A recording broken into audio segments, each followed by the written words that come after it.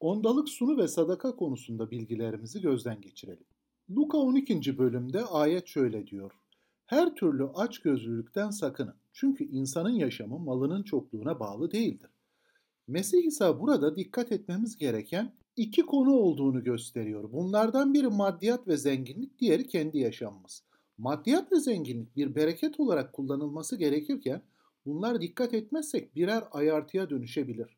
Doğruluk yaşamına engel olabilirler.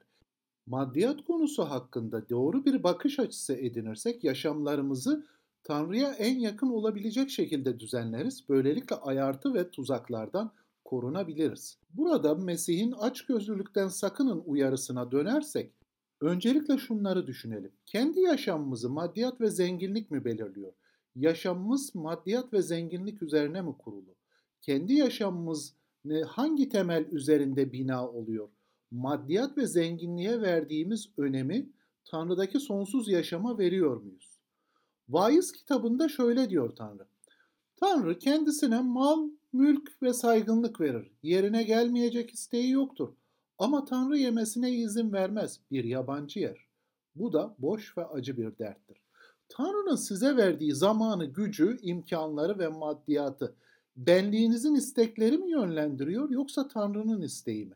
Tanrı'nın sağladığı bereketleri, armağanları iyi bir kahya olarak yönetmezsek bu ayette bunları kaybedeceğimize dikkat çekiyor. Böylece Vaiz 6. bölümde okuduğumuz bu ayete tekrar bakarsak şöyle diyor. Eğer siz çalışmak, üretmek, geliştirmek için size verilmiş imkanları ve yetenekleri kendiniz için kullanıyorsanız, sadece kendinize saklıyorsanız, size çalışmak için gücü veren Rabbi yaşamınızda hatırlamıyorsunuz demektir. Bu ayet diğer yandan şunu hatırlatıyor. Mal, mülk ve saygınlığın Tanrı vergisi olduğunu görün. Öyleyse Tanrı'nın bu bağışını kendisi için biriktirenler, sadece kendisi için saklayanlar bereketlenmiş bir şekilde yaşayamayacaklardır. Matta 16. bölüme bakalım. Orada şöyle yazıyor. İnsan bütün dünyayı kazanıp da canından olursa bunun kendisine ne yararı olur? İnsan canına karşılık ne verebilir? Bu durumda sahip olduğumuz şeylerin keyfini çıkarmamız için kazancımızla da Tanrı'ya olan şükranlarımızı sunmamız gerekir. Bu yüzden Tanrı'ya ondalık sunu ve sadaka kurbanları sunarız. Kral Süleyman mesellerde şöyle diyor. Servetinle Rabbi onurlandır ürününün turfandasıyla.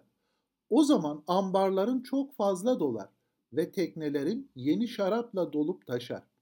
Daha çok mal edinmek için çalışıp da sahip olduğu her şey yanında canını kaybeden zengin bir adam vardır. Luka 12. bölümden okursanız. Öyleyse Tanrı'nın yüceliği için verme konusunda cömert olanların bereketlendikleri çok açıktır. Markos 12. bölümde de dul ve yoksul bir kadından bahsedilir. Cömert bir şekilde tapınağa yaptığı bağışın övüldüğünü görüyoruz bu ayetlerde. Kadın aslında çok para vermiyor. Zengin insanlar bu kadından daha fazla para veriyor. Fakat bu kadını Tanrı'nın gözünde beğenilir kılan şey şudur. Bu kadın sevgiyle veriyor. İkinci Korintliler mektubunda da şöyle diyor. Herkes yüreğinde niyet ettiği gibi versin. İsteksizce ya da zorlanmış gibi değil. Çünkü Tanrı sevinçle vereni sever. Tanrı'nın sizi Mesih aracılığıyla günahlarınızdan kurtardığını, size sonsuz yaşamı verdiğini anlıyorsanız, siz de sevinçle Tanrı'nın kilisesine, hizmetçilerine, hizmetine ondalık sunu ve sadaka verebilirsiniz. Ondalık, kazancımızın onda birini vermemiz için kutsal kitapta açıklanan maddi bir ibadet biçimidir. Bu yoksul kadının cömert bağışından şunu öğreniyoruz. Herkes sadece onda birini değil, sevgiyle daha fazlasını verebilir. Öyleyse açgözlülükten, diğer taraftan da cimrilikten bizi koruması için ondalık sunu ve sadaka kurbanlarımızı duayla ve şükranla vermeliyiz.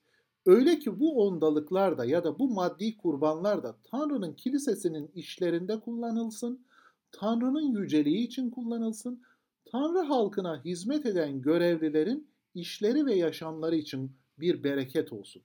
Kutsal kitap okuma, oruç, dua, şabat günü gibi iman işlerinin yanında devam eden bir eylem olarak karşılıksız ve cömert olaraktan maddi bir bağış sunmak, bu da maddiyat ve zenginlik aracılığıyla Tanrı'ya tapınma eylemidir. Ve böylelikle maddiyatımız üzerinde, kazancımız üzerinde de Tanrımızın Rab olduğunu, bizim Rabbimiz olduğunu ilan ederiz.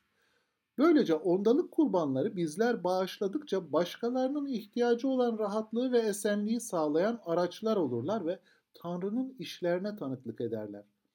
İyi işlerimizin ve maddi tapınmanın bir parçası olan bu maddi kurbanlar, ondalık sunu ve sadaka kurbanları ile kilisenin devamı ve tanıklığı için imanımızı doğrulamış oluyoruz.